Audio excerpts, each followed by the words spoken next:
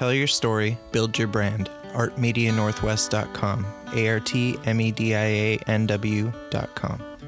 Now enjoy this conversation with Joff Metz. All right, Joff, thanks for being on the podcast. Thanks for having me. Yeah, thanks for taking the time. I'm excited to hear more about your story. All right. Me too. So from Idaho to Oregon, can you share one or two stories from your childhood? Yeah. So I started the 4th grade in Boise. Okay. We moved there from Redmond. My dad got a job there. And then I went through high school and actually started at BSU. And then I just got, so burned out on I really wanted to get out of Boise and just do something else. Yeah. So I went up to Moscow, the University of Idaho, and was there for a while and graduated. And it was a wonderful experience. But it's a pretty small college town, and I couldn't really stay there because there's, I'd already kind of peaked to some degree. I'd kind of done everything that you could do musically and otherwise. I had my degree, and I was just like, well, I don't want to go back to Boise. So really good friend of mine from high school who was also a college roommate for a while, he got a job in Portland. And I had some extended family, and I was really looking at Seattle or Portland or, maybe I'll go to LA, all that stuff. And I just took that call as sort of a sign, I was like, okay, cool. I'm going to make a stand in Portland. And that's really how I treated it. I was like, I'm just going to go there. And in this time and in my 20s, where I was really, wanting to play music and I just do that, I wound up here. And it's been wonderful. The city's been really cool to me. I met a lot of cool people. I've had a lot of wonderful experiences. And I look back on it now and it's like, man, I've been able to do things that I just wouldn't have been able to do if I stayed in Idaho, and Sure. It feels good. Yeah. I like to visit. It's cool. I got a lot of great friends there and a lot of great memories, but I feel like this was where I need to be, Portland was more prepared for Joff? Yeah, Or vice versa? Well, and I think too, there's a part of it, in some respects, I think it was a great fit for everybody because, having visited some larger cities in America, like New York or even Seattle, I think feels way different than Portland. And I dig Seattle and, and San Francisco and LA and all that stuff. But, for the everyday, daily driver, I love Portland. Yeah. It's cool. I always tell people, it's big enough that you can find, any kind of trouble that you want. But at the same time, if you're wanting to know what time it is or you're lost and wanted some directions, by and large, man, everybody's super cool. Yeah. And that's, to its credit. And I'm now being here for a long time, and this is the longest that I've ever lived anywhere. Okay. I feel like it's my turn to maybe tell somebody what time it is or whatever, to kind of, pass it on, and help out. Be one of the cool people there.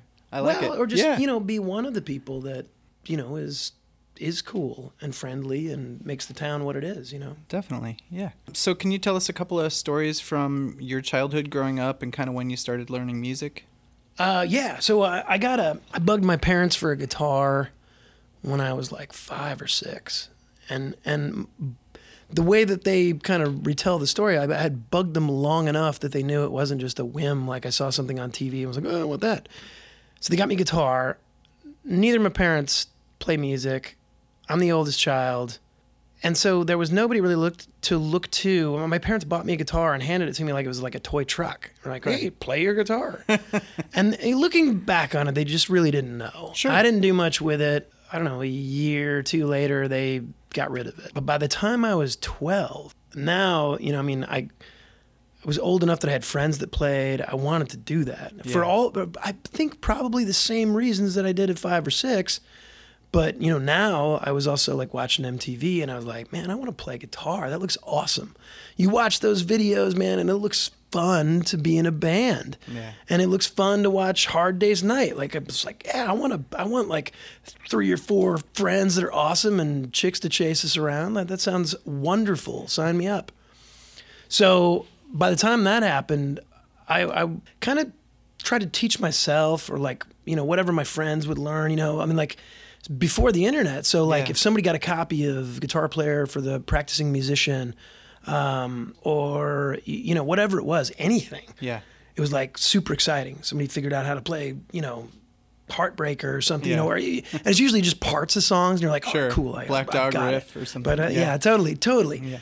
Yeah. So like, you know, that was kind of the thing for me, like, and I was listening to a lot of like classic rock on the radio, or like, you know, what was, I guess now is classic rock, but it was just the rock station, and they would play some stuff from the 70s and whatever. And then a lot of MTV, like, you know, we had cable, and now, you know, I'm like 11 or 12, and I'm like, yeah, you know, like this is awesome. Right. So, yeah. When did you start taking lessons?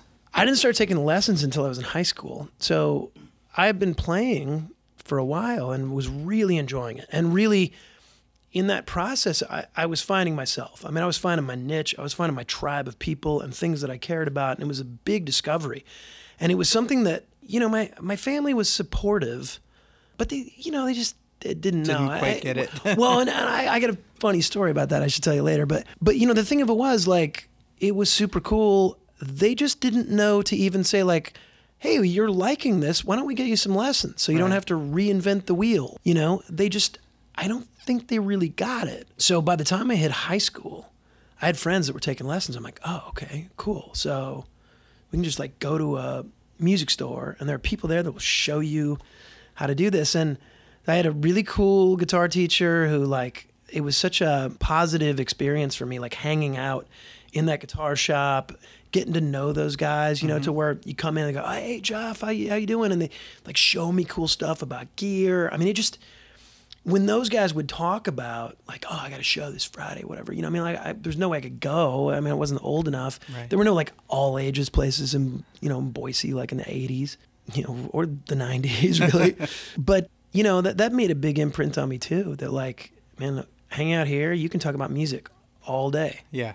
Like, people are genuinely interested, and they know what you're talking about, where, you know, my family really didn't. And I started, you know, like, started to branch out on my own. So it was a real discovery, as much about music as it was about myself too, about like, man, I really like this, you know. Definitely. It was wonderful. Yeah. Can you tell us about the bands that you've worked with, past, present, and future? Sure. So I never really got much going while I was in high school. I mean, I tried, and I sat in. I had some friends that had a pretty good band in high school, and sat in with them and was trying to put stuff together, but it was so early on, you know. By the time I got to college and started like going to music school and taking those classes and meeting people that were in music school that were more serious about it, they knew how to run a rehearsal. They knew, you know, it was serious, and they were starting to treat it, you know, like, yeah, we're going to get, you know, we're going to learn this many songs. We're going to have enough material to play a night or play a set or whatever. And so that was a wonderful time as well. You know, like in playing in a handful of, you know, different groups, I wound up getting, like, putting together a group that got this really coveted, like one of two, like, house gig situations where we were playing Thursday, Friday, Saturday, like 4 hours a night, like 4 45-minute sets. We got to leave our gear there. You know, we were making money. It was just the door, but looking back on it, it was probably the best job I could have had. I mean, it was like rock and roll college, man. Right. 'Cause on the job training, right? Totally. And so, I mean, I was having to learn new songs every week. We were, you know, negotiating the deal always, you know, like, because there were always bands that wanted our job, that thought they could draw more, or were telling the owner that they could draw more. And then, you know, the guy that owned the place was a super sleazy East Coast guy. And even that was fun, you know.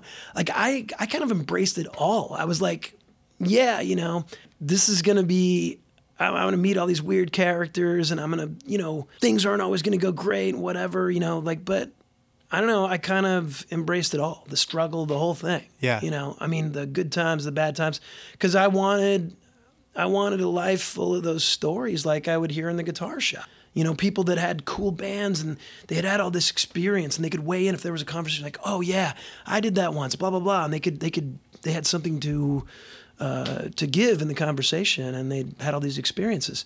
So that was super cool. You know, so toward like coinciding with the end of college, and you know, sort of as everybody was splitting up in this band, you know, we gave up that job.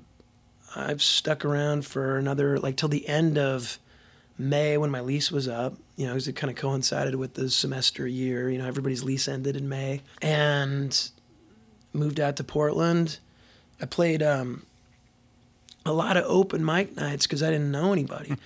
And so, you know, like I was talking with the friend that I lived with and his friends, they were all bartenders. So they took me to the green room, you know, and that's where I met you. Yeah. And, you know, that's my example of like when you meet somebody, you never know who you're meeting, like who, you know, these people could be, you know, you meet them once and you never see them again.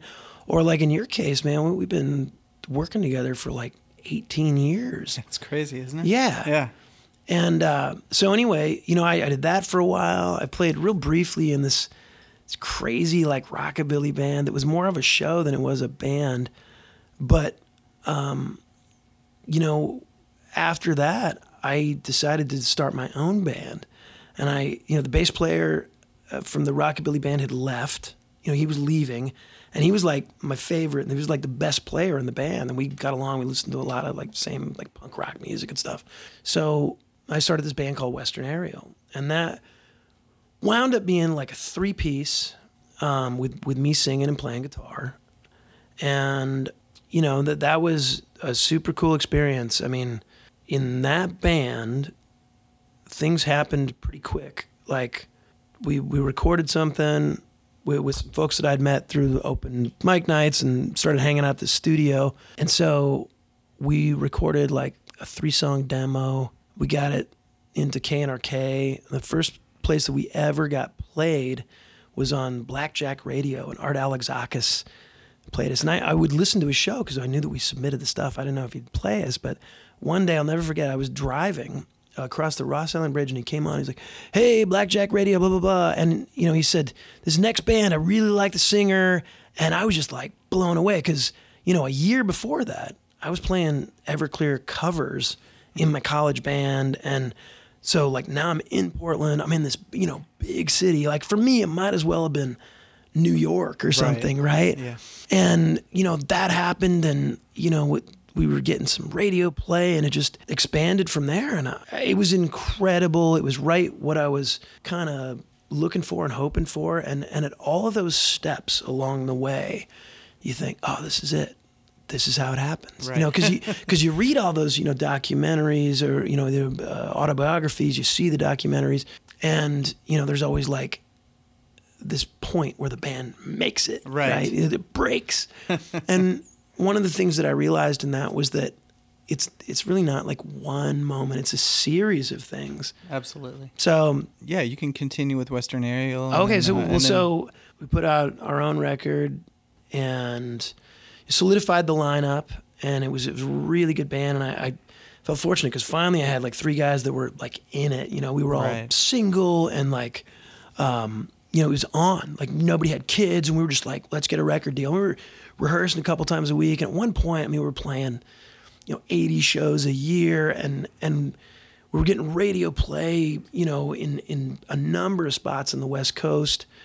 We didn't have like a record deal. We had you were touring up and down the West Coast as well. Oh yeah, and all through the Northwest. I mean, going back to Idaho and all over in Washington, and you know, I mean, I was just after it. Like I remember we got into this like radio contest where like people would vote on the internet, whatever. And I had like my first cell phone, right? And like I called so many of my friends like organically. Like this would never happen now. But like I called all those people, and all of a sudden I had like a $300 phone bill that I was like, what? You know, but enough people, man, came out of the woodwork, just people from back home and people here, and everybody was just like going, you know, everybody at 5-Star, man. I was like hitting up everybody. And we got in, and next thing you know, man, we were opening for Korn. You know, it was like 20,000 people. And then we put out another record, and you know, we got a bite from Sony. They came out to see us. Nice. And we played a bunch of cool big shows. And, you know, at every point, you know, you're like, okay, this is it. This is the one, you know. And it was an amazing experience. we got to do a bunch of work for the Blazers, and we were on TV a bunch here locally and even nationally a few times. And, I mean, to the point where like people start recognizing you in the grocery store or whatever, like, and it was pretty crazy, and in the best kind of way. Right. All of a sudden, like, there was like a group of motorcycle enthusiasts. I'm not going to say a motorcycle gang because they don't much prefer that.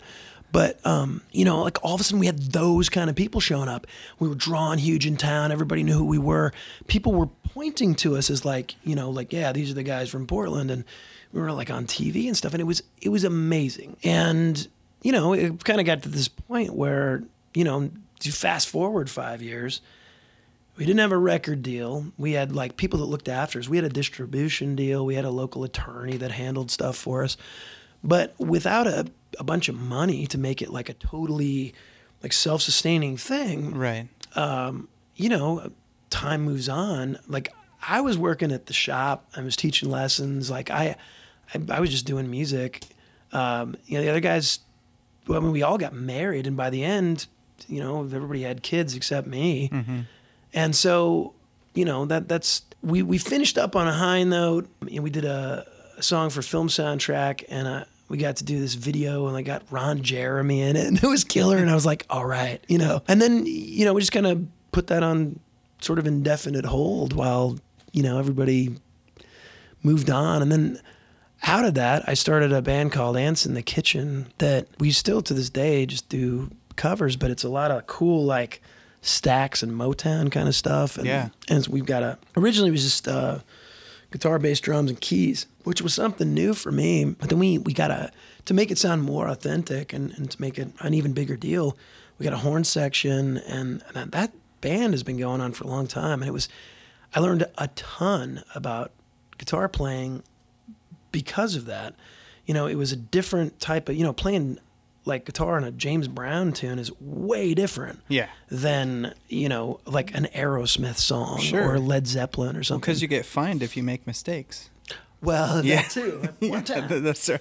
No, but I mean, it just it was a great experience, and all of a sudden, instead of being in this original band that was always trying to sell more records and go, like the cover band thing was a great way for me at the end of that to kind of transition. And I was playing with great guys, and still am, and it's super fun to do that. Yeah.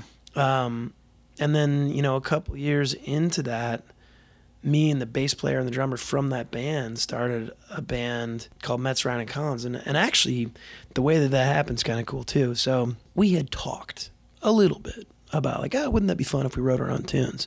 This is coming out of Western Aerial, and I was like, yeah, man, I'd love to do that. And I'd been writing some, but without a band to put it to. I hadn't really finished much. It might have been good, a little bit of a break. But one day, Dane, my bass player, comes in and says, hey, good news, man. I booked a show for our original band. I'm like, what? And he's like, yeah, we were going to do it as Ants, but, we had played the same venue, like the Doug Fir, a month before. We were going to play it like 3 weeks beforehand or something. So they didn't want to do that. And Dane was like, oh, not Ants. It's our original band. He's like, so in 5 weeks, we're going to play an original show with a band that's never rehearsed, never, tried to write songs together or anything. And I was like, a little freaked out. Sure. And so I said, well, what did you call the band? And he's like, Metz, Ryan, and Collins. And I thought, well, as long as it gets top billing, let's do it. I just took we had 5 original tunes that we did, and I think we did like 3 covers or 4 covers or whatever, and had our buddy Kevin Hahn sit in with us, and it was super cool, man. And it sold out like based on like reputation alone, and we were playing with a great band, opening up. But it was so cool, and also like it was one of those things, having had a lot of popularity locally and then not playing, original music for a couple of years. Sure. People were curious. Yeah. And people were curious about the lineup of it, like me, Dane, and Mike. And so we went out and did it. It just so happens that it was filmed too, and so much of the early, MRC stuff, like every show was filmed. So we had friends that like were super supportive, and that took off crazy too, you know. I mean, it's not in the same way because we're all like a little bit older, and like, you know, by the time that happened, I owned a shop. I couldn't just take 2 weeks off and go sleeping on people's floors, you know, dragging my sleeping bag and my guitar with me. But, you know, it's been really cool because we kind of get to do whatever we want. You know, we got a little funding to do a record, and we recorded like live to tape in a big studio here in town. And like, I think the thing of it is, I'm always trying to do something that I haven't done before, just new experiences. You guys got a vinyl out too, right? Yeah, a couple, actually, yeah. Actually, That's 3, awesome. man, because we did a record with the Voodoo Donuts label. Okay. I wrote a song called Time to Bump the Donut, and it was well received by the VD folks. So that happened too. Good stuff. Yeah. So you studied marketing? Yeah, I got a marketing degree. Yeah. And how has that helped with your career at 5 Star Guitars and with your band? It helps me every day. Yeah. Like, here's the thing. Like, it helps me shop at the grocery store. It helps me do everything. Like, and when I say that, it was just because I just sort of view it as like a business, right? Like, okay, so like if I go to Costco, like, I don't buy, 48 rolls of toilet paper or something, you know, not because it's not a good deal. It just doesn't fit for my business model. I'm like one dude. That's a lot of toilet paper, you know? So like, you know, I mean, I think about it just in everyday decisions. I really think through that process of what are the carrying costs? You know, what is the, you know, by tying up that money, what lost opportunities do I have? All these things. You know, when I first moved here, I didn't know anybody in town. So I started working for this architecture firm doing some marketing for them, and it was wonderful because a lot of it was kind of services marketing. I mean, you know, there is a product, there's the finished drawings and whatever, but it's a lot about service marketing, and so is music, right? So I learned like firsthand, like people were paying me to write press releases and hire photographers and put together marketing materials on how to sell their business, and I was doing it all the time, you know, and so that was great, and I applied every bit of it to, you know, I mean, we talked a lot about like their logo. Yeah. We talked about their colors. We talked about, you know, having the color numbers, CMYK or, you know, was it RGB or whatever, 2 different formats, working with printers, all these things. I mean, farming out jobs and noticing whether the colors are right. So when I put together Western Aerial, like I came up with the logo and I branded it, and I wanted it to be a brand, like a logo that would be like the Nike swoosh, or my favorite brand logo is the Rolling Stones tongue. Right. I wanted it to be universally identified with my rock and roll band, and I wanted it to be able to be changed for different things, change different colors for different things. You know, I could color it pink and be about breast cancer awareness, or it could be, you know, whatever. Or like the MTV logo, you know, they changed it so many times, but it was always so iconic. Yeah. So I think about this stuff because I studied it. Sure. That's good. And, you know, about the, you know, just sort of viewing things through that perspective of what's the product, you know, what's the price, what's the place, how are you going to promote it? Yeah. You know, and I think it's served me really well. I mean, I was concurrently going to school for music and doing that on the side, and I don't remember ever complaining about going to school all day and playing my guitar all night, you know, because I liked it. Yeah. But I know plenty of people that, you know, they went to school during the day, worked some job they hated at night, and it was rough. It's a lot to do, and you wear yourself thin. And I did too, but it was fun way to wear yourself thin. Yeah. Right. So what does your writing process look like when you're writing music and collaborating with other musicians? Well, for me, I find the best way to write is to just play my guitar, you know. I might just sit down and warm up and, you know, play some scales and, you know, just play some stuff to, again, like kind of get warmed up, but also get in that like headspace of like, whatever happened before, whatever is going to happen after is irrelevant. Like, I want to play my guitar. I'm going to be very present, and I'm going to think about this, and the tone, like everything.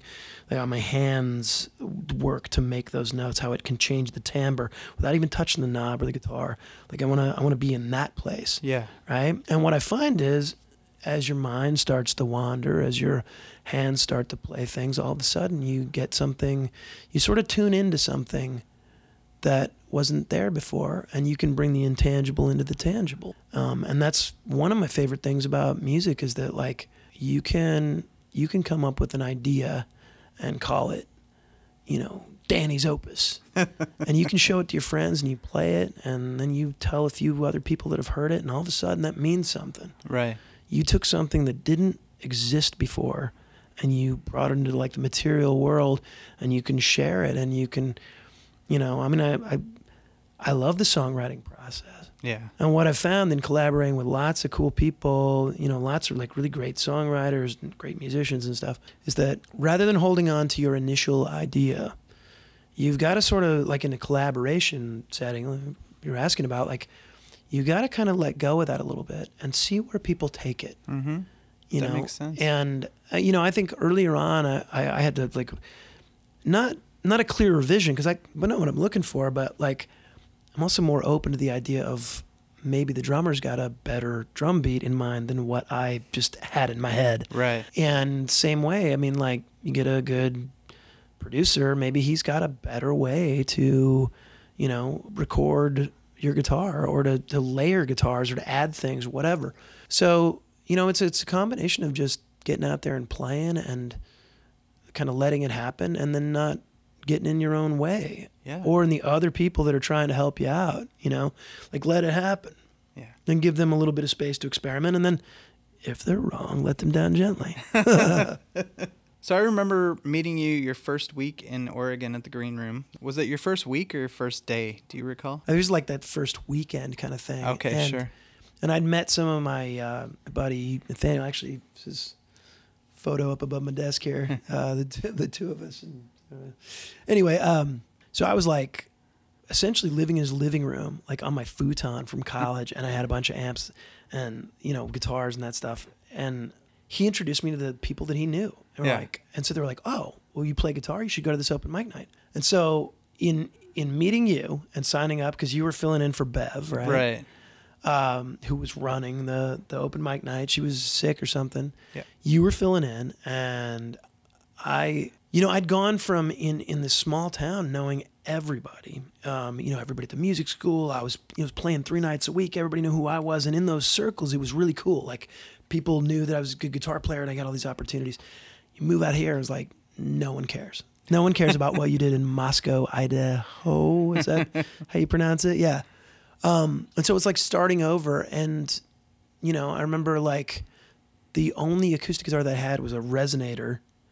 And, I was just using that, I think, in part because I thought it looked cool, and in part, too, just because, I was like, it's more metal than, literally more metal than right. A regular acoustic grandpa guitar. So anyway, like, I did that, and, all it takes is a little bit of encouragement, right? You go out there and you sing your ass off. You really try to emote, like, for real. Like, it's real. Mm-hmm. You thought you were going to move to the city. You're going to do it. Like, well, if you can't do that, then maybe you're not ready. Right. It's like the Guns N' Roses "Welcome to the Jungle" video, right? Dude, yeah. Gets off the bus with the, Dude, I think about that all the time. And Josh Malm, who was, like, a bartender at the place, right? Redwood Sun now. Yeah. He was around in that time, and I in the last few years have got to be better friends with him and kind of reconnected. But yeah, he was telling me, he's like, "Dude, you were so nice when you got here. Like, my name's Joff. I'm here to play some music, And I felt like it was cool, but I looked back and I was like, no, people were very nice to me, and so, but I went out there and played some tunes that I'd written, and people seemed to react to it. And I was like, okay, cool. I can sing, I can play guitar, I can do this, and I'll go the next week. And it was, that was the plan. And it took a little while to kind of meet people, to kind of find your tribe. Yeah. My dearly departed friend Lisa Lapine used that phrase. You got to find your tribe, and I like that. It's true. You got to find people that really love music and want to do that and spend their off time doing it and prioritizing it, and they want to get better. And so I wanted to do all the stuff I did. I wanted to get a record deal. I just wanted to play music and be an artist forever. And I will be, I'm still doing it. It's just, it wound up going a different way, in terms of, not only in that path with bands, but not too long after I met you at the green room there, I went to a local music store, which turned out to be Five Star Guitars, and sold some of my gear left over from my PA for my band in Moscow. And I met Ken, who would wind up being my boss, and I would later wind up buying the business from him. But again, when you meet somebody like that, you have no idea that you're going to be tied for life, and become really good friends. And especially in those early days, man, like we all used to hang out, like spend holidays together and, and so again, like kind of found my tribe, just found a bunch of really cool people. And, we were all wanting to play in bands. That's how I met Jeep, who's now like one of my business partners. Like, he had a band, we were all on the same bill, and, we just kind of hit it off. It was like, man, these guys are cool. I like your band. You like mine. We both don't like the other band because they're kind of jerks backstage, and we had a laugh over it, Yeah. You came to Oregon with a mission and a plan. Can you tell us more about that and how it evolved, or did we already cover that? Well, the mission and plan, again, was like, I knew I wanted to make a stand here. I knew that, it was going to take a little bit of time to kind of break into the scene, but I was tired of waiting. I took, again, like that invitation from a friend of mine saying like, I got a job in Portland. I move out in January. And I was like, well, I got at least till May. So, and I think, just wanting to come out here and just play music and do it. I think I was prepared to not make it in 6 months. I knew that I'd have to pay some dues. I knew that I'd have to, figure it out, like get my bearings, get on my feet, so to speak. And I did, that was the thing. I wanted to have a video on MTV, and I just wanted to play music for a living. I wanted to be surrounded by that at all times, and eventually worked my way into doing that. Yeah, and that's definitely. Still, what I'm doing, it wound up taking a little bit different path, than what I could have conceived of, Yeah. Well, right. Yeah. Who set out to be, who they are at any age when, years in advance, like, Right. Absolutely. What mentors did you have along the way that come to mind? I had some cool guitar teachers that were really inspiring, That was a really cool experience for me. And part of the reason that I still teach to this day is because, like, that was such a positive experience for me where I was like, and I worked harder at that than I ever did in high school. Right. Or, in some respects, even college. That was huge for me. And so those guys were legitimate, like, mentors that, all these people I'm about to mention, I still stay in touch with. But, like, so there was a couple guitar teachers that were great. There were a couple of, like, adults in my life, like some of my friends' parents, Again, like, my folks didn't know anything about playing music. They, could barely play the radio. But, like, I had some friends' parents who were very supportive, who either played music in the past, or my friend Gabe's mom, Rocky, was in a working band, like playing like 3 nights a week in Boise, and still is. Like, as of this taping, she's still there. And every time that I go back, I try to say hello, because, she was this lady who was doing it when everybody else says, if you want to play music, well, you can have fun with that, but you need a career, you need a this and that. There was at least somebody in my group, whose parents were like doing it. Yeah. She was doing it on her own. It was like single mom doing it. And that's, like still like an inspiration to me, right? So every time that I make a record, I send her a copy. And every time that I go back to Boise, I try to go see her show, and we catch up. And they're like, those people, guitar teachers and some of my friends' parents who've been so supportive over the years, and especially my most favorite college professor, Dan Buckvich, who is still at the University of Idaho, and I should go see him again because it's been a while. But like, I went back there a few years ago and I looked him up. I mean, this guy let me audit. Like, I finished my degree and I stuck around for another year and just played music and taught. And he let me audit music classes for an entire year. Wow. And he never told the teacher's aides that I wasn't enrolled. So they graded my homework just like anybody else. And because of that, I worked my ass off on that homework because he'd taken a chance on me. Now I look back and it's not that, not a lot of skin off his nose or whatever, but it meant a lot to me that somebody was giving me an opportunity and I wanted to make them proud. And so when I went back and, at the time, all that stuff with the TV and all these things were happening, and I went back and I brought him some records and I was like, thank you. This guy, I remember he gave me a hug. And that was it was more meaningful to me than any hug I'd ever had. Because this was the guy. Like, everybody respected him because he was, and is a fantastic composer, professor, all these things. And, he told me, he was like, you always had a gift and you worked hard at it. Mm-hmm. And I wanted to see what you could do with it. Nice. And it was like Mr. Holland's opus, man, like not a dry eye in the house. And it meant the world to me. Yeah. So, I maybe didn't have that kind of support at home growing up. Maybe I didn't meet those people earlier, but I met them eventually and figured it out, It wouldn't have happened without you doing the work, though. So I think that's an important part of that, too. Well, yeah, that's the thing. I never figured I was the best guitar player. And I figure I probably have to work at it harder than some folks, but I'm willing to. Right. And that's the difference. Yeah. It takes a lot of that. Oh, well, you are excellent at the guitar. And you play louder than everybody else. Doesn't matter where the amp's set. No matter what they say, because I can't hear them. All right. I don't know. It's there's no kryptonite in your pick, right? It's just all... It's all kryptonite, but I forced my way through it. Okay, I see. In your opinion, what are some of the best ways someone can learn the skills that you've cultivated? How to do it? Well, other than actually doing it,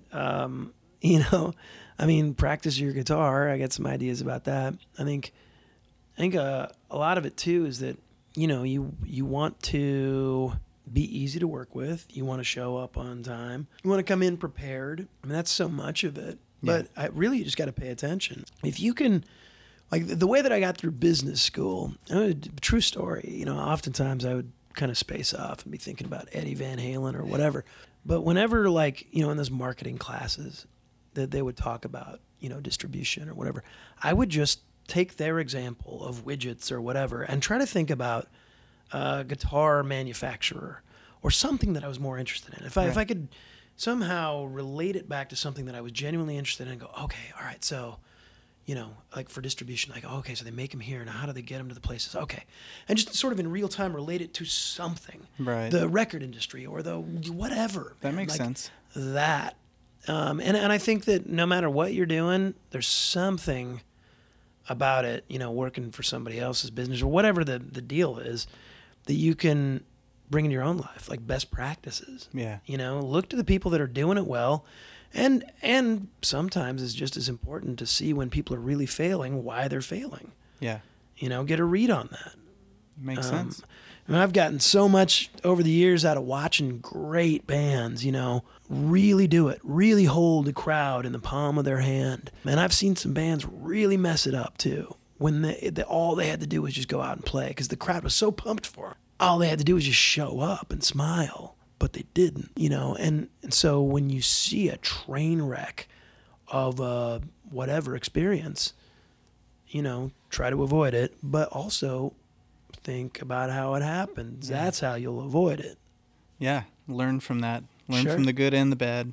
How should people find their passion or start their creative life? I think you should try things, be open to just taking I don't know, like I remember I took a theater class in high school. It was weird, but it turned out to be super fun. You know, I knew that sports wasn't my thing, you know, in the midst of high school. And so, you know, by starting to take guitar lessons, I mean, that's where I kind of honed in. I was just trying different things.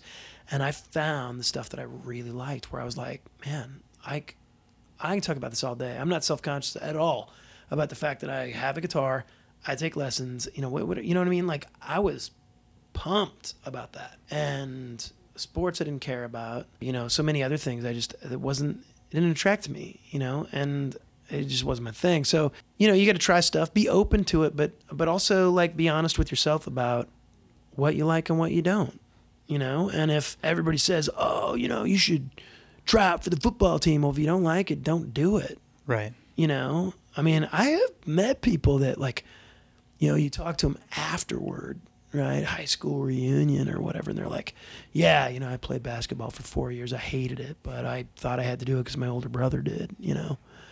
And I don't know, man, like, I think for me, just following that idea of like watching videos on MTV and saying, that looks like fun. I want to try that.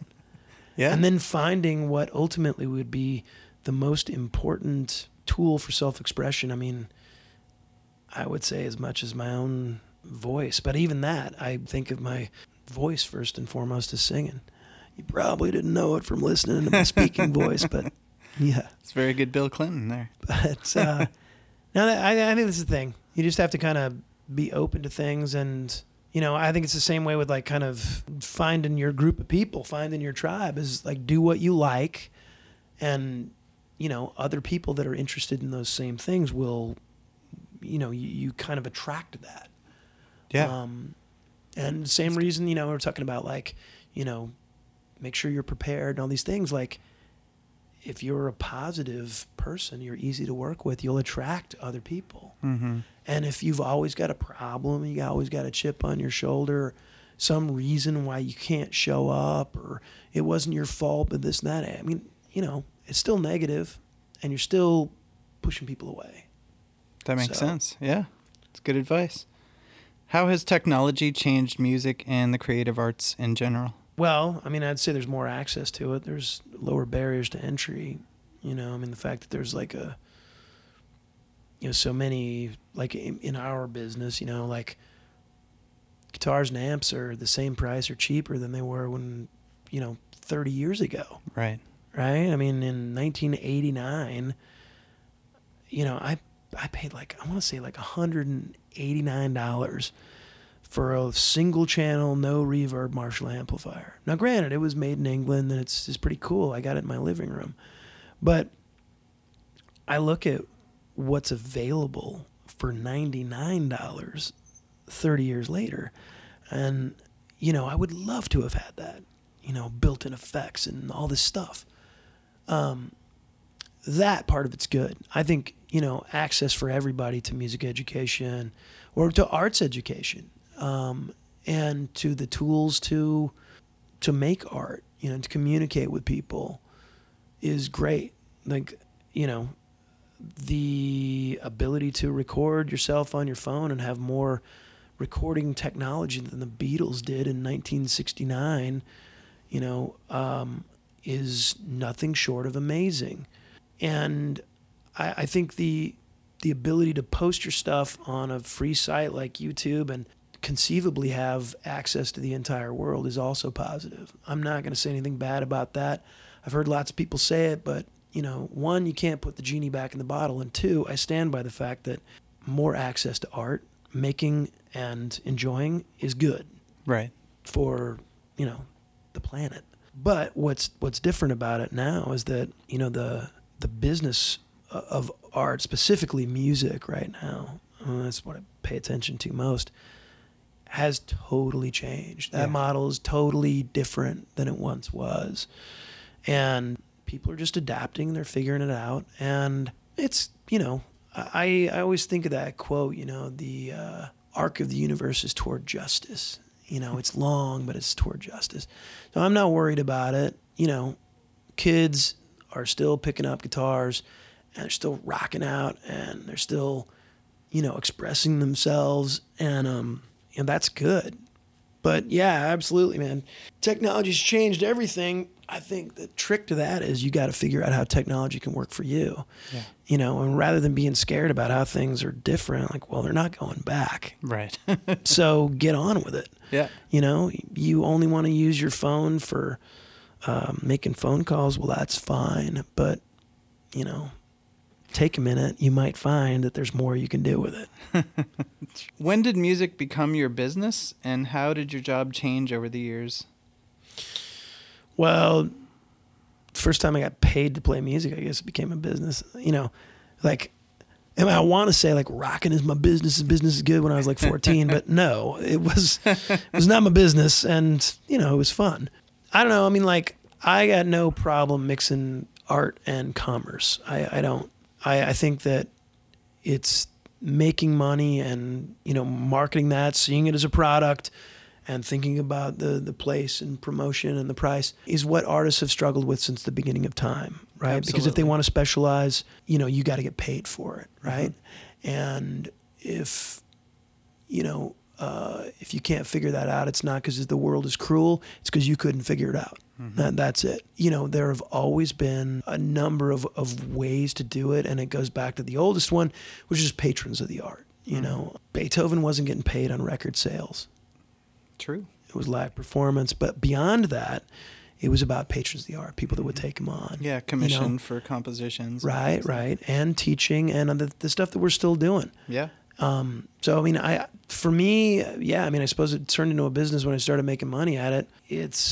For me, it's become more a part of it. And one of the things that I've realized is, as much as I wanted for my one band to like make me the kind of money that I would never have to do anything except make art, you know, for whatever I wanted, right? Mm-hmm. I started looking at it more like as different streams of revenue. Yeah. And like sometimes the music that I'm playing isn't for me, you know, necessarily. I mean, like, you know, you take a corporate gig that's maybe a little stiff or whatever, but I'd still playing music that I like with friends that I have that play music, and it's a blast, you know? Yeah.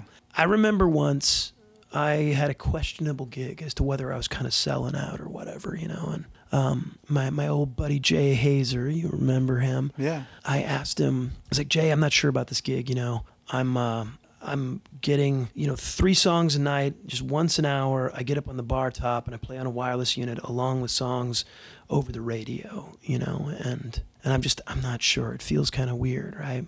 So he just looked at me, right? And you know, I sort of saw him as a mentor too, you know, because he'd like been from LA and he joined us at 5 Star Guitars, you know. Anyway, so I was like, Jay, what do I do? What do you think, man? And he says, it's okay. Are you playing music? I was like, well, yeah. He's like, are you getting paid? I said, yeah. He said, well, shut the fuck up then. Yeah. It's a great Jay Hazer story. Right.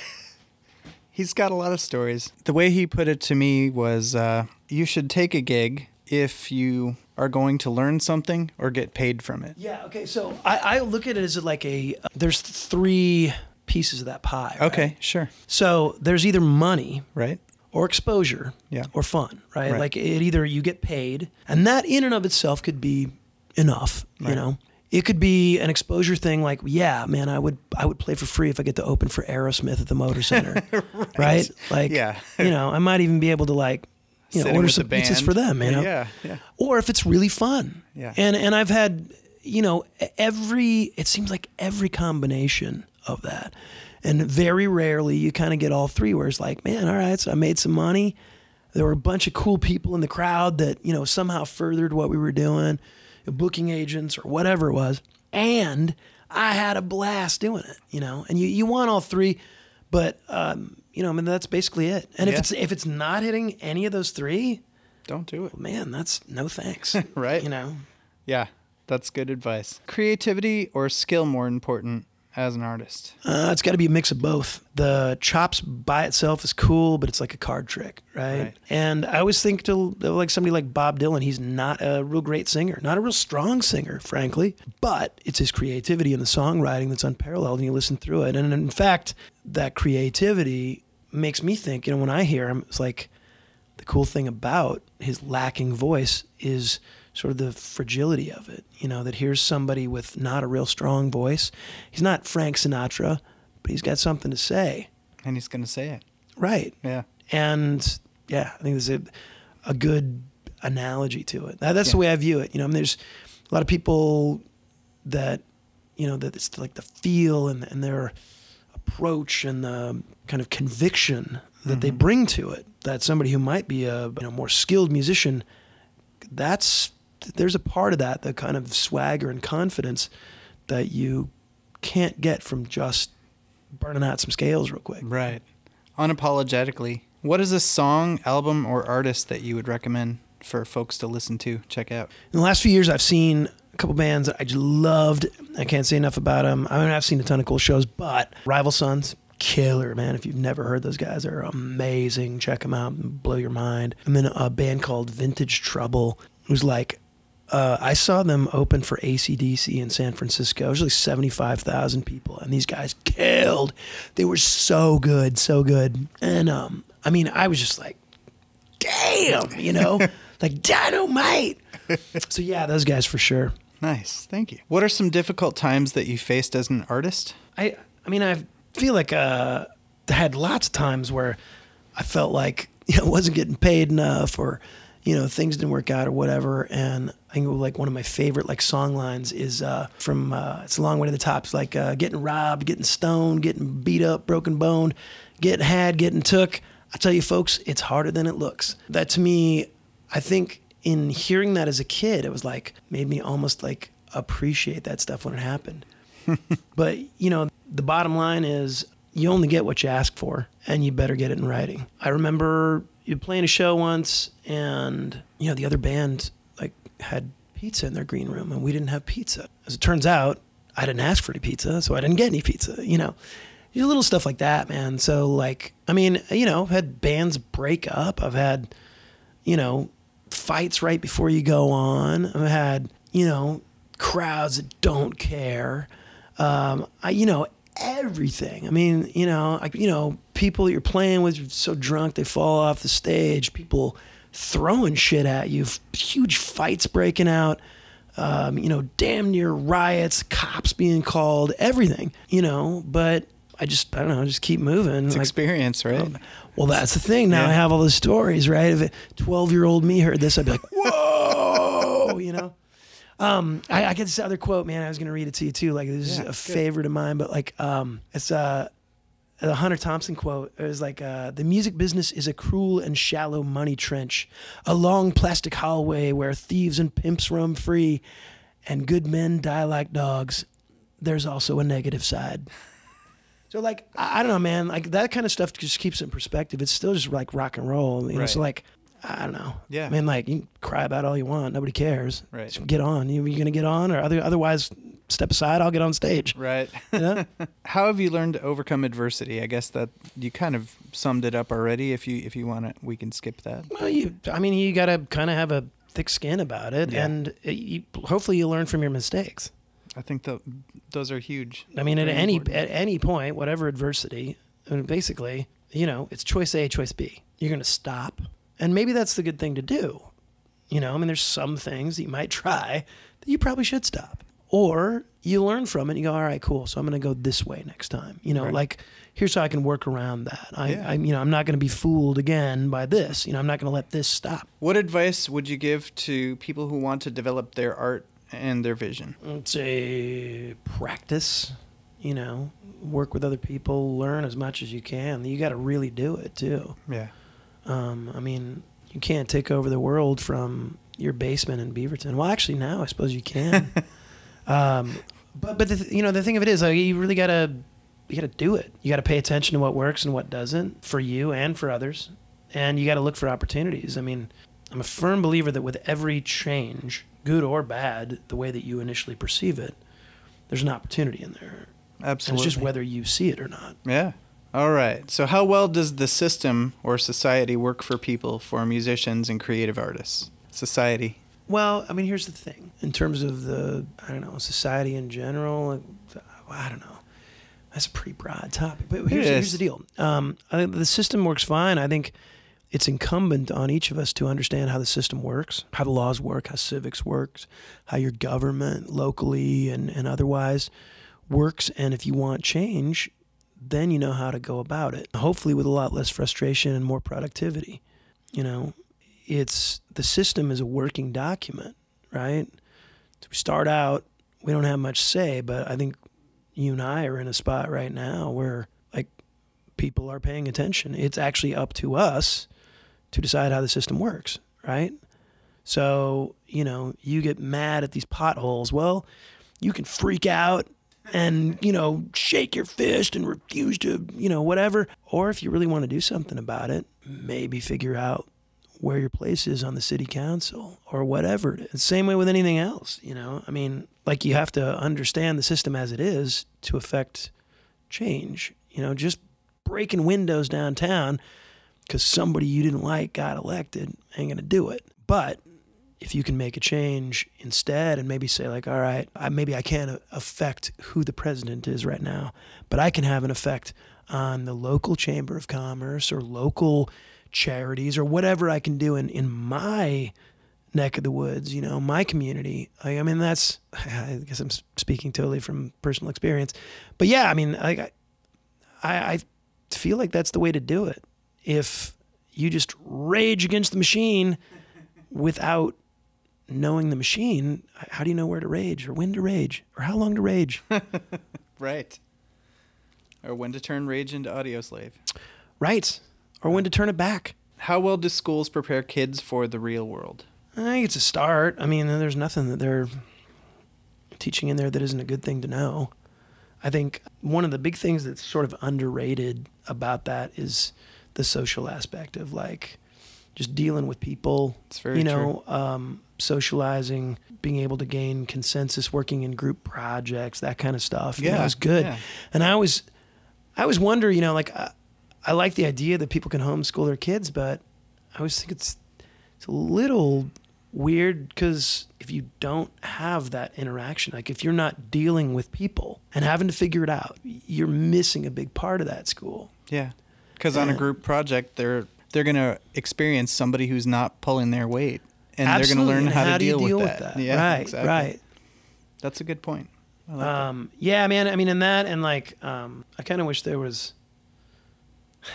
I kind of wish there was a little bit more emphasis on like more classes about, you know, preparing people for their own like personal finance, Yeah. and civics, like those two things. Yeah. I think so that they business- understand how their own like their home works, like how you pay bills, how you deal with just the finance of being alive, because it's a part of the deal. And also civics, I think, is a big one that people need to know how government works. Right. You know, and that's, you know, local, city, county, everything. You know, you need to know because those people work for you unless you don't pay attention. And then they just take your money, you know? Right. Can you tell us about your current projects and where you'd like to focus your energy over the next few years? Well, the biggest project that I got going for sure is the 5-Star Guitars. Right. You know, which is super exciting. It's super fun. It's also a lot of work and it's just, I don't know. It's an exciting time, but all the more reason, you know, to work hard at it, keep perspective on everything, you know, not work too hard. Right. Because there's a point of diminishing returns. And then also just trying to enjoy it too. I mean, we won that big award, the, you know, best shop turnaround, man. That was huge. Yeah, definitely. And, you know, so it's trying to, in the moment, also just sort of enjoy it. And then, you know, I got a couple bands, Ants in the Kitchen and Metz Ryan Collins, you know, playing, you know, keeping busy. Kind of scratches both itches, you know. I got this big band. We play these cover tunes. We get to put our own take on it. And then I got a 3-piece rock band. And, like, you know, just last weekend, man, we played a show at the Coast. We played some, like, really big places. And, you know, in the past, we've all played, like, lots of big shows. We played essentially like a pub on the Coast, did our own sound on a little mixer. And, you know, I was joking with the guys, like, man, last time I had to do my own sound, like, you know, I had to have the car home by midnight, you know. So, like, I don't know. I mean, like, I'm still enjoying all that stuff. And, you know, I think in terms of focusing my energy, like, already I'm trying to kind of wrap up extraneous things. I mean, the big focus for me is the shop and playing some music, and then, you know, just kind of making time for myself. It's something I've been thinking about a lot, is that a lot of people, you know, want your time, and there's an endless amount of like volunteering I could do, or bands that I could start or be in or whatever. But, you know, I'm just trying to get the right mix, you know, like.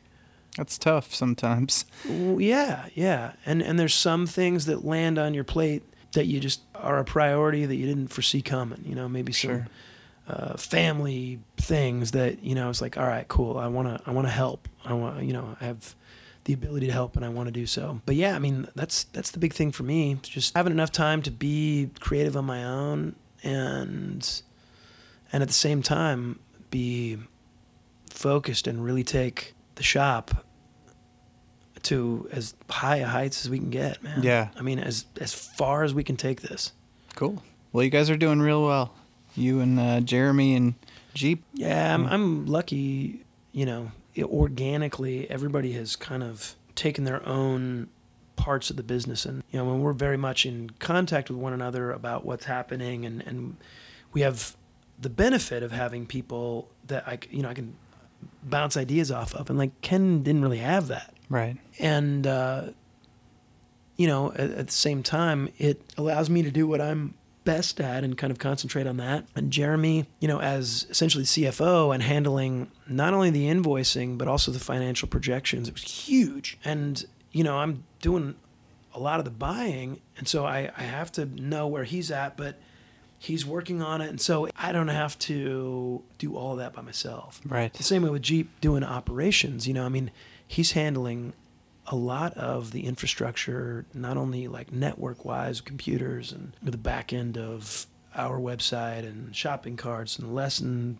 transactions, but also a lot of the HR stuff too. I mean, we're deep into it, all three of us. But fortunately, these guys are really sharp, and I know they're handling it, and I'm happy to help out wherever I can, the same way they're happy to help me out if I need something. Right. But, you know, it's just one of those things where, like, I want to do a killer job and make it the best I can for everybody, not just them. We got to think, too, about everybody that's counting on us every week for a paycheck, you know, and you start signing the other side of a check, you know, there's some other considerations in there. Families counting on. And, you know, I mean, I think we can do it. It's not like, you know, it's a burden, but at the same time, think about that. It's serious, yeah. Absolutely. Yeah. What are one or two memorable stories from your music career so far? We got a call to do, to re-record the Blazers theme song as like a rock version, right? And they wanted like a rock version, they picked us. And they wanted a blues version, they got Curtis Salgado. And just, you know, all down the line, you know, they'd gotten a string quartet and all these things. We recorded in this really cool, amazing studio called Rex Post downtown. And we got a chance to do that. And then we also recorded a version of Baba O'Riley that would be used at the introductions of the game, like most games for a couple of years, you know, so like 20,000 people a night seeing the band. And it was killer, you know, I mean, I remember like really just loving every minute of it. The guy who had transcribed the thing had also worked for Frank Zappa. I mean, it was like this killer thing that came up after, you know, so many years of working hard and get the name out there. All of a sudden, people were like, "Oh, you want a rock band to do it? Well, let's get Western Aerial." So we did that, and I'll never forget, man. Like the opening night, they got us a box. So us and 20 of our friends went up there. Now, I don't know what it's going to look like. I've never seen it yet. And we're in there. All of a sudden, the lights go out, and the Jumbotron comes on, and it's me. There's a big shot of me, and the thing starts, and we're playing Baba O'Riley, and people are going nuts, and the lights are crazy. And it was one of those times where, like, it's almost overwhelming, you know, where you're kind of nervously laughing, almost in tears, because, like, that's the kind of stuff you dream about. Right. And then one day it happens, right? And so when that kind of stuff happens, I try to really savor it and to remember what that feels like. You know, it's incredible. You know, we've lots of moments like that where you get to go on in front of tens of thousands of people in an outdoor show, and you hear your name called, and you walk out there and you're like, cool, man. Alice in Chains is going to be on the stage in 4 hours, or whatever it is, seeing yourself on TV and stuff. And like, I remember too, here's another one, man, like, when you license music to television, a lot of times you don't know that it's going to happen. So friends of mine watching TV, like, One Tree Hill or some show on the FX network, I think, see this at like 8 o'clock Mountain Time in Boise. So, 8:15 or whatever time it was, my buddy calls, he's like, dude, you on TV? And I'm like, no, what are you talking about? He's like, well, my wife said that she saw you on TV, like drug me out there. Dude, it was you. You were on TV. And so like, yeah, as it turns out, what they were talking about is like in this scene in a television show, they're listening to the radio driving through Portland and they're listening to us on the radio, right? So I'm like, no way. And I freak out. And, and we throw it on. And I mean, I think at this time it was probably like MySpace or something, but I quickly called the other guys in the band and we tried to tell everybody, you were like, dude, and I watched it live, man. And like that kind of stuff where you're just like, that happened. That was network television. Right. Stuff like that. Just like, it's awesome. Amazing. Right. Yeah. So what would be your advice to 16-year-old Joff if you could go back and tell him and he would listen? I would say you were right. No, I would say be prepared, be easy to work with, serve the song, and enjoy the ride. Nice. That's... Keep it simple, right? Essentially, yeah. Yeah, I mean, I like to think that if 16-year-old Joff saw what I was up to, it would be... I know how everything happened because it happened to me, right? Or however you want to phrase that, I made it happen, or I was lucky enough to whatever. But imagine if you just were 16 and then all of a sudden you see yourself like in your late 30s. No, and just see some of the stuff that you're doing. I mean, like, it would be crazy. You'd be like, wow, I must be, super rich and famous and wow, and it probably totally like told my shop teacher to fuck off and like, look at what I'm doing. What? Who's dead or in jail now? But that would be the thing. It was like, keep doing it. You can do that. You can make a life in the things that you're passionate about, but you gotta work hard. Don't think that you're not gonna have to pay your dues. So right. You better be ready. 'Cause if you're not willing to do it, there's a lot of other people that would like to. Sure. And if you don't think you're up for that, then you better step aside. Right. Yeah. How do musicians and artists keep from becoming obscure or obsolete? I think you got to keep learning and keep growing and just kind of follow the muse, whatever really excites you. And I think too, like recognizing that your market might change. Yeah. The folks that are following you in one project or one thing, some of them might cross over to the next thing, some of them might not. That's okay. Right. You just got to do you. Got to be real about it. How important do you feel like music and the arts are to society? I cannot overstate the importance of that. Music is all around us in even in organic form. Just in the rustle of leaves, the sound of the city. Yeah. Like everywhere, and I think like you are born listening to a heartbeat, and that beat, that's the drive, like life force, like the universe. It sounds out there, but it's the truth. And I couldn't imagine a world without music. And even should I lose my hearing, which is a distinct possibility. No, I mean the music's here. I'm pointing to my head and I'm pointing to my heart because like. That never goes away. There's not a point in the day where I'm not, I don't know, it's just like groove. And, to me, I mean, music's the one art form that can cross borders. It can go over walls. You don't need to see it to experience it. And, I think that it's a reflection of society and it also influences society. So it's huge. So to overstate it, nah, I don't think you can. I don't think. I love that. Should musicians and creative artists just go for it, or should they get a stable job and do their art on the side? Well, I think you should do it, but you have to recognize that just because you want to be a painter doesn't mean that people want to buy your paintings. So if it kind of depends on what sort of life you want. Like, I'd like to have a door that I can lock when I leave, I'd like to have a roof that doesn't have a leak in it, those kind of things. I mean, not to avoid the question, but I mean, at the end of the day, you should go to the extent to which you're comfortable. And I would say, too, that you probably shouldn't. I mean, the point of art is not to just kill yourself on the streets because you can't make a living at it. And you have to be thinking about making a living, a stable job and art on the side. Well, I think everybody should be making a little art on the side, even if their job is to make art. So you have to kind of decide. But I found a mix that I was comfortable with, and I've been working on it. I'm adjusting the fuel mix even to these days, or to this day. I think that's the way you have to look at it. It's just, how comfortable are you? And, what I was comfortable with 10 or 20 years ago is different than now. And I also recognize that I might feel differently in 10 years. Sure. I'm not as apt to jump in the van and sleep on floors all around the Northwest, but there was a time when I would, and that was fine. I also led my life to do that. Like, I don't have any children. I never brought anything in that wasn't about like making music and being able to follow that. I mean, like, I led my life, and you want to talk about, tough decisions and committing and whatever, like, I did it.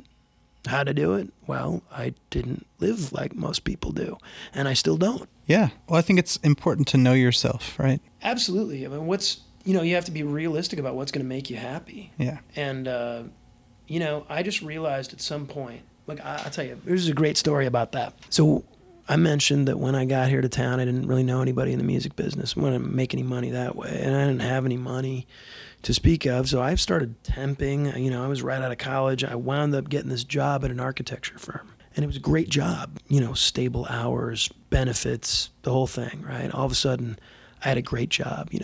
Some of my peers in college would have stabbed each other to get that job. But while I was working there, I realized that the guys who were partners in that firm, the guys who were going to be partners in that firm, they really loved architecture. They, when they went on vacation, they looked at buildings. And when they went home, they read Architectural Digest, and they really loved it, right? I did not. It doesn't make me a bad person. Right.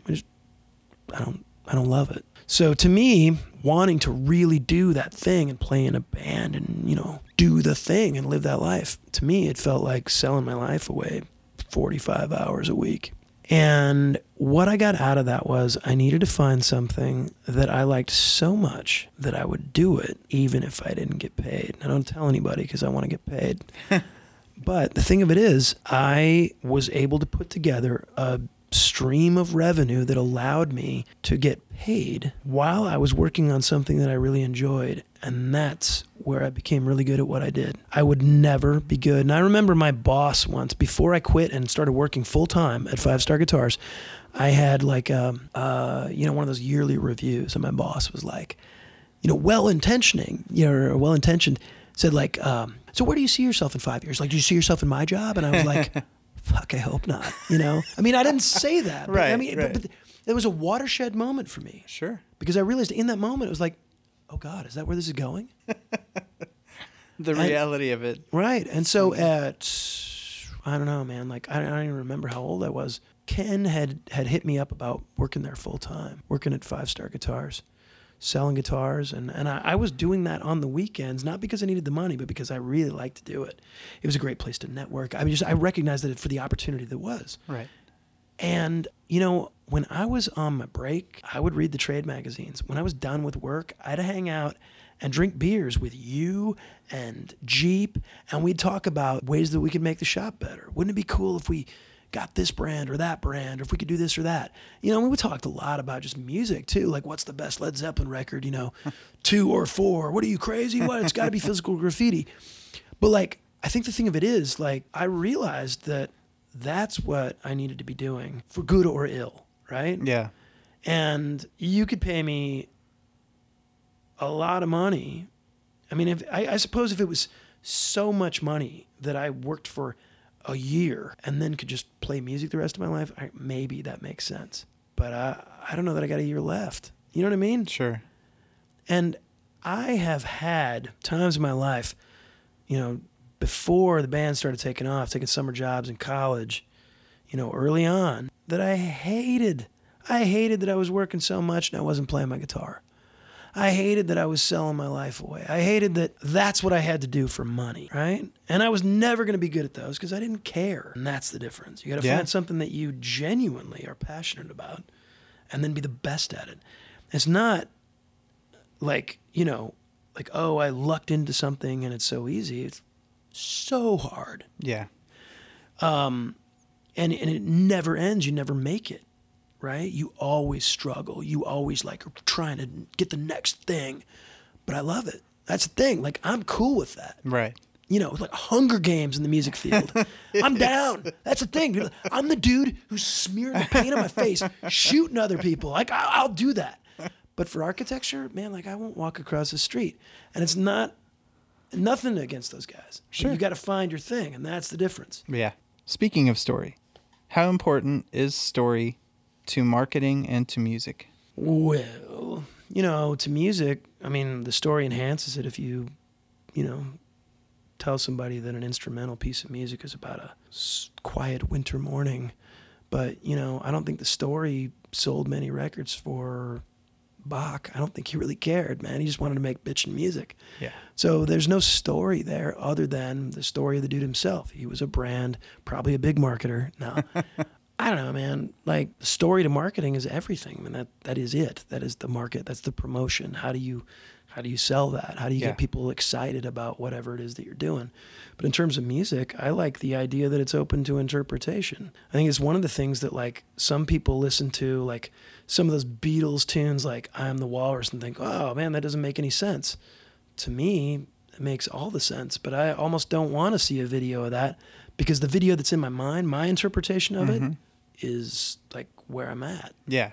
And my reflection of that is the thing, Yeah. What skills are important for everyone to learn? Cooperation, empathy, negotiation, building consensus, recognizing when to kind of hand the reins over to somebody else, and not be the leader, but just somebody there who's filling the role, Yeah. And, being able to adapt, and recognize how you can help, recognizing opportunity, that's where it's at. How can music and art help people? Have you seen an impact, and do you have any examples? Dude, I can't say enough about this either. Last year I went to DC to talk to Congress about the importance of music education and increasing funding. And while I was there, we talked a lot about a new study that had come out from Northwestern and had just been released in 2018, just, a couple months before we were there. And it talked about the usual stuff. I think stuff that we all know about how music helps in other classes, other subjects, but also in engagement and, on the social aspect. Here's the thing, I realized that music is really powerful for me. I can change my mood with a song. And that's a magic trick to know yourself that well and to know hey, if I'm feeling down and I need to pump up, and I can put on some music. I know what to do. If I want to make myself laugh or cry or anything. That's the thing, since I was a little kid, music tapped into that. And so recognizing that, it's how do you want your day to go?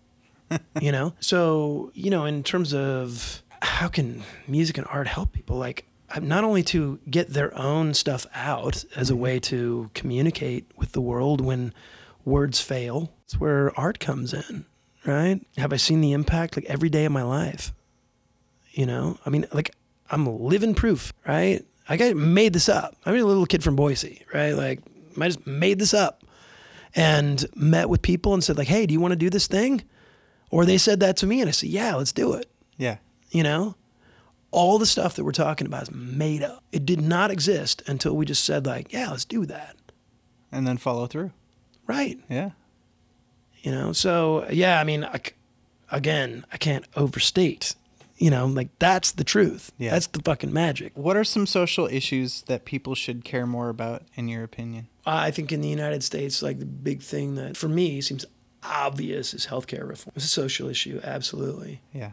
The model that we have in this country, the idea that your health benefits are tied to your employment, seems crazy to me. It's not that way in a lot of other places, and it puts a lot of pressure on folks to stay at their job no matter what. You got kids, you got a newborn on the way, you better keep that job no matter what, right? You can't take any chances, you know?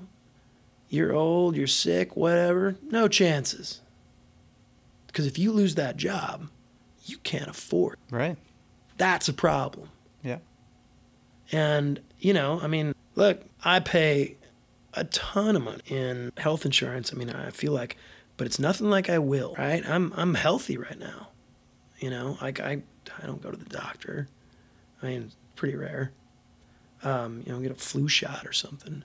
But someday I will. And I know a lot of people, especially in the music community, that, you know, you're a broken leg or some, you know, realistic accident or misfortune away from bankruptcy. And, you know, it is high time that our country moved forward in terms of like recognizing that, and that we really need, I think, a single payer system, bottom line. And the obstruction that we're seeing, you know, I mean, I remember the 90s when they were talking about that. I certainly didn't have the perspective that I do now. You know, like high school, the Clintons talking about that, whatever, man, I didn't know what they're talking about. I do now. I got lots of friends that, man, you get a little cancer scare, you get a little, you know, even, again, like breaking your leg, you slip and fall on the ice. And all of a sudden you can't work, you're stuck, maybe you didn't have insurance in the first place. Things start to, you know, just snowball. And if you don't have infrastructure, you know, personally, you don't have friends, family, whatever, to keep you going, there's no reason that we couldn't figure this out. It's just, it's a shame, and I hope they do it sooner than later. And I will always advocate for that. But again, like, I think fundamentally the idea of having healthcare tied to your employment is not the way. And that's just what we've been brought up on. It seems normal because that's the way it's been. It's what you've seen corporations doing it. Yeah. Well, you know, and then there's another side to that, right? It puts a lot of power on the side of the employer who can take away, you know, and I'm not much of a conspiracy theorist, but look, you don't need to be to recognize a lot of people in this country don't have access to it. Right. And that it should be 100%. Mm-hmm. You want more than that? You want, you know, things that aren't offered, great. Whatever, man. Right. You know, but it's just an important issue that has not been fixed the way it should. Is there any way we as artists can work together, help one another, and maintain our creativity and our own vision for our journey? Well, we need to support each other and go to each other's shows and support and help and, you know, play on each other's records and look for opportunities to collaborate and work together. And also, I heard this quote. Somebody mentioned this phrase of like sending the elevator back down. And what they meant by that was, if you have success and the elevator goes up for you, and you find yourself on this higher floor, you should send the elevator back down so other people can get it. And, you know, I mean, I've heard other ways of describing, like pass it on, that kind of stuff. Sure. But, you know, I think that's a part of it. If you find out some cool way to do something, share it. Yeah, man. Sharing things is good. Yeah, because, like, your success is not my failure. If wonderful things happen to you, whatever, man, you get a record deal, you get a whatever, you know, something moves forward for you. That, I think it moves forward for all of us if you view it that way, so that the community gets bigger and then there's more opportunities because you're doing well. You know, maybe that's because you're hiring some employees. Maybe it's, you know, you're generating some money, or maybe it's just a cool thing that you found out, a life hack, a cooler way to fold your socks. I don't care, Right. You know, but like, that's the deal, you know, like, and so I've been thinking a lot about that ever since I heard that quote, like, you know, sending the elevator back down. So yeah, that too. All right. So tell us about your bands. We've already talked a little bit, but Western Aerial. I'm just going to say the name. And 3-piece rock band. And man, we were out to take over the world, and we almost did, except for, you know, so many other countries. You know, but yeah, like, you know, yeah. No, it was an amazing time. We wrote some great music, and every once in a while, you know, I mean, like, when I listen to this stuff, when I hear it, I love it. There's not any of it where I wouldn't necessarily write with that voice now because I'm like a little bit older, but it was totally genuine. Oh, yeah, it was a that's cool. 3-piece rock and roll band, and and people dug it. Yeah. And at the time when we were doing it, we were like fearless. We would open for anybody. We'd close for anybody. Like I would go on after Aerosmith. I didn't care because again, it fits that pie, right? Right. And we were so on it. We're just like, well, I'll play anytime. Right. I'll just do it because the people that are walking away after Aerosmith is done, they might hear that first song, Right. And so that's such a great feeling and a long legacy of like good friends that played in it and a lot of support here in town and all along the West Coast and, so many other places. So I'm very grateful to have had that experience and to be able to put that on my resume. Definitely. Just a fun fact about that. I called the Small Business Association to set up a mentorship, and I was mentioned that I was working at 5 Star Guitars, and the guy's like, "Are you of Western Aerial fame?" And I'm like, "No." Awesome. Yeah. Right? SBA. What up? So now Ants in the Kitchen. Man, it's a fantastic band. We have this great horn section. I've learned so much about like sort of being the music director of a big band like that, and I've learned so much about like playing guitar in a different way, like in an ensemble setting like that. We played a lot of really great shows. We've been playing the last year and a half or so with LaRonda Steele, who's like my favorite singer. Awesome. Like, LaRonda, then Tina Turner. And so like, just to be able to make music at that level where the guys just killer. You can go anywhere. They will follow you anywhere. And everybody knows what's going on. And everybody shows up and like kills it. Like that's a good place to be. Definitely, yeah. All right, so Metz, Ryan, and Collins. You guys played at NAMM, right? National Association of Music Merchants, for those that don't know. Yeah. Well, we played there. And then the next night we played in Los Angeles. And playing the NAMM thing, I mean, like, I've been going for like the last 10 years. It's the biggest, music trade show, certainly in the United States. I mean, I've never been to Music Messa or the one in Asia, not yet. Not yet. But that was super cool. And that's kind of the thing with that band is like, those guys are killer players and we can kind of do whatever. It's just a little bit different, like, instead of trying to play just like as many shows and conquer the world is like more selective, Yeah, makes sense. And the next thing with those guys, like, we're gonna put out a new song that we had recorded for Portland Radio Project. We're gonna put it out on our own, and then we're doing the soundtrack for a film, which like I've done some of that before, but this time it's like the whole soundtrack, like kind of like Maximum Overdrive, right? Which I love. And so we're doing like 5 different themes for 5 characters. And instead of it being a one-off, like, like Stripperland, like for that movie, I wrote the theme song. But this is like continuous music, and that's super exciting.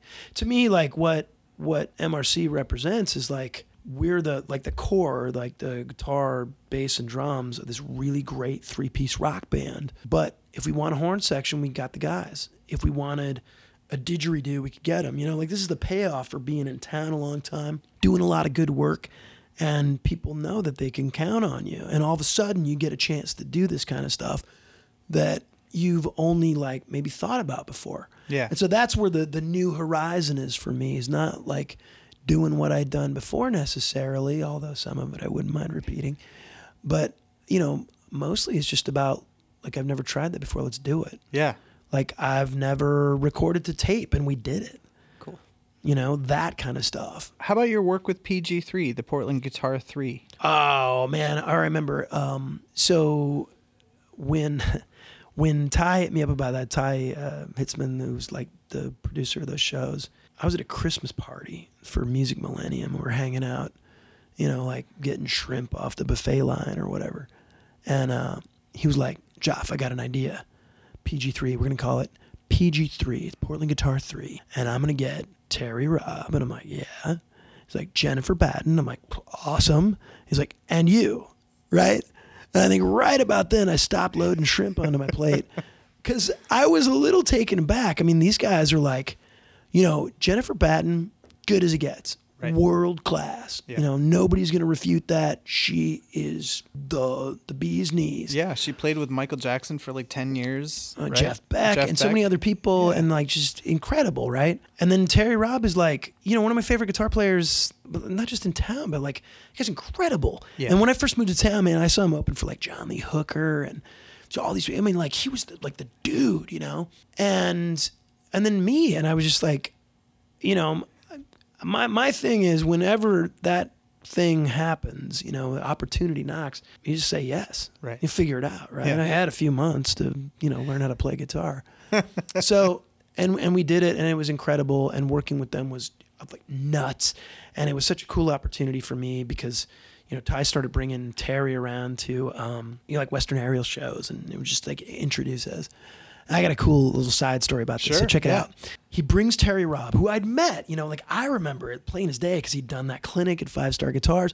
I had like drunkenly approached him at like some, St. Patrick's Day show. And I was like, I really like your work. In my mind, I was like, indubitably, but what actually happened, like, So anyway, he brings him to the show, sits him down. We're in the green room of the Doug Fir.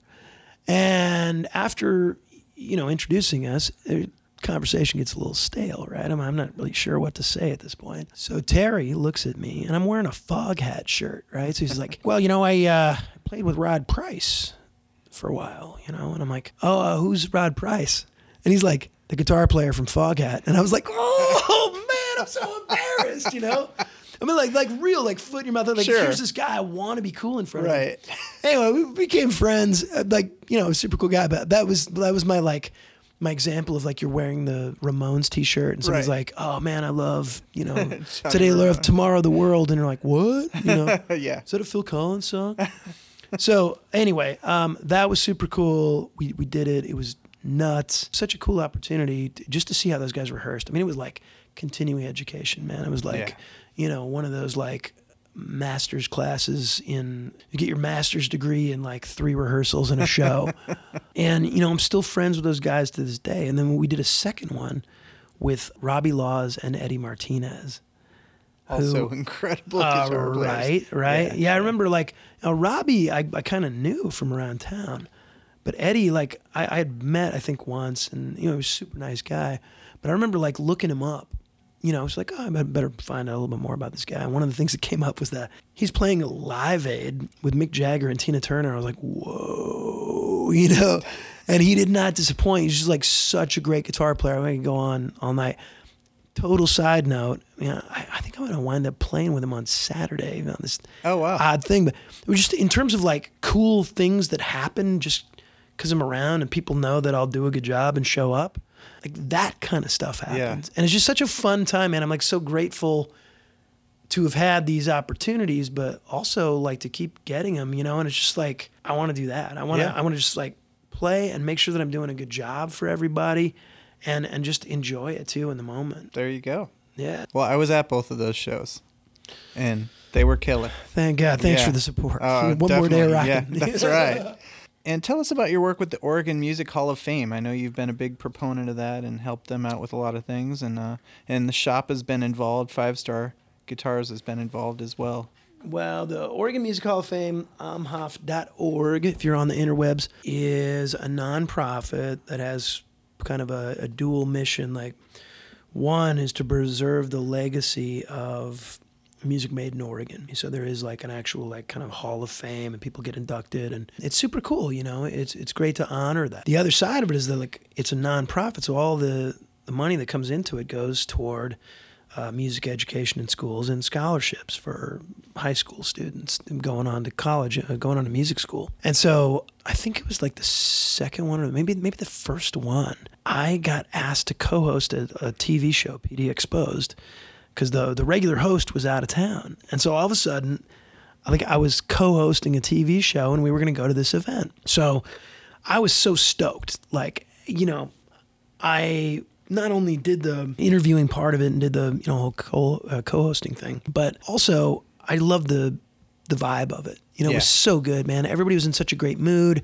It was like the right people doing the right thing. And it was just wonderful to see. And I was like, man, I want to be a part of this. And so we came up with that idea of doing a holiday record, you know, a CD with original or cover tunes, you know, it's like Christmas songs, a lot of them. And we were going to sell them in the shop. All the proceeds would go toward, we needed something. So I was like, well, how about the Oregon Music Hall of Fame? So we did that for a while. And when we took over the shop, I wanted to make a bigger impact and kind of funnel what we were doing into something. I was like, you guys, the partners, and really everybody at the shop was like, this is directly what we should be helping. You know, like this is perfect for us, and where we can make a difference, we should. And so we started getting more involved, and we commissioned a guitar that is essentially their logo. Like if you look at on amhoff.org, it's the state of Oregon and with a guitar neck sticking out of what would be the eastern side of it. So anyway, you know, we knew Wade, we knew the people that could put this together. And I asked him, you know, like, has anybody ever done one of these? We didn't have a ton of money to give them, you know. But we were able to, because we got the buy-in from Wade, who did an incredible job, we could get a hold of the parts at cost, all these things, like we could afford to do it. Right. And we gave it to him. And the idea being that someone would, you know, donate a lot of money, like if you're the title sponsor, you know, or somebody donates, you know, $5 or $10,000, yeah, we give them the guitar. I mean, obviously, you know, they're not, it's not about the guitar, it's about helping the Oregon Music Hall of Fame. Cause, yeah. And then, you know, just in helping those guys out, they asked me if I joined the board. I got on the board. And then in 2017, Terry Courier, who is a legend in the music scene, owner of Music Millennium and Burnside Records, and has done more for music in this town than pretty much anybody I can think of, who also was real supportive of me coming up too, and was like a super cool guy. He needed to step down, and there was no kind of heir apparent. And long story short, like I wound up becoming the second president of the Oregon Music Hall of Fame. And mind you, this was the year that like Five Star Guitars was relocating. It was a lot to do concurrently, and it was a lot of hours. Jeep and Jeremy were super supportive, covering me on these long lunches every other week for years. And we were able to not only keep it going, but we added another benefit that would allow us to generate some other income aside from just the donations and the induction ceremony. And, you know, it's something I'm super proud of. And in the last year or so, I haven't been as active, but I still work with them and still, you know, consult from the sidelines. But I don't know, man, like I was saying earlier, this town's been really good to me. I've met a lot of great people. Like, this is where I live. This is my home. At this point, like, you know, this state, this town, I've lived here longer than anywhere. And the opportunity to give back means a lot to me. You know, whether you call it giving back, whether you call it sending the elevator back down, pay it forward, pay it back, whatever. I'm just happy to do it. And I want to help out. I want more opportunities for other people to come here from wherever they're from and have a good life, you know. So Five Star Guitars on going to Washington, D.C., speaking with Congress. Ah, yes. So I got a call a little over a year ago. NAMM does this fly-in every year where they advocate for, you know, whatever music interest. And a lot of times it's just funding for music education. But occasionally I think there are other, you know, things that might come up. They called me and asked me if I'd come out and do this, in part because they were going to give an award to Suzanne Bonamici, Representative Bonamici, who is our district representative and who has been in the shop a few times. We met her, and she's a great lady. And they wanted somebody to be there from her district to represent. And so, you know, I did it. I was honored, you know, and as part of that, I flew in to D.C. We did a day of in-service where we helped out some local schools that were in a band competition at the Kennedy Center. You know, and basically my job was just getting them on and off stage. But the beauty of that was it really reminds you like how important that is for kids. I mean, it really tugs at the heartstrings. I remember like, this is a Monday's first day of being there. The Kennedy Center is amazing. I'm just excited to be in D.C. When I'm helping this little girl who's like, dragging at the end of the line, she's really carrying like a tuba. And I says, hey, let me give you a hand there. And I'm carrying the tuba, and she wasn't going to ask for help because it's her instrument, and I appreciate that too. But I was like, let me give you a hand. And I realized in walking the tuba up the ramp there that I was like, all right, I'm helping this one music student. But if things go well on Wednesday when I talk to Congress, maybe I can help a lot more. Nice. And it's like, really, definitely, yeah, warms up the cockles of my cold black heart, So then, we got kind of prepped on what was going on with funding, the Every Student Succeeds Act, and how it was appropriated at 1.6. It was only funded at 1.2. Basically, the ask was another $400 million that it had been appropriated for. And I ended up meeting up with everybody from Oregon, not all the reps, but with Representative Bonamici and both of our senators, along with senators from Iowa and Illinois. And I didn't know what was going to happen with that. Honestly, I didn't know what the results were going to be, given the current administration, given the fact that Becky DeVos is Secretary of Education. But I decided that if I was going to represent the state, if I was going to represent this country, I'd do the best I could. And I did, and it was a wonderful civics lesson. It was a real honor. I saw some really amazing stuff and got to operate on a real high level.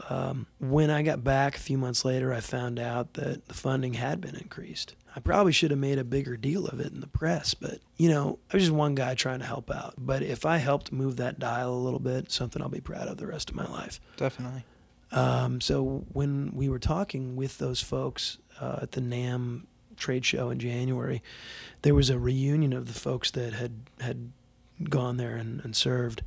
And so I went and I took Jeremy with me. And I think Jeep might have been too. And at that time, we decided that both Jeremy and I would go. And it's, they pick up a little bit of the expense, but it's, the way I see it is it's just sort of a donation to a really good cause, a really important cause. And so 2 weeks from now, I'm going to fly back with Jeremy, and we're going to do the same thing.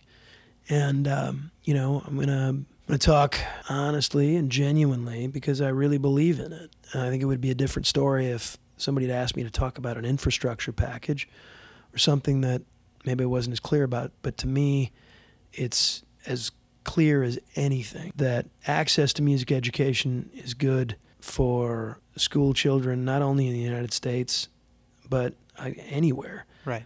But for sure, where I have maybe the opportunity to speak with the folks that make those budgetary decisions, I will do so, and gladly. And I'll represent this state in the best possible light that's available when the opportunity is there. I'm going to do it. That's awesome.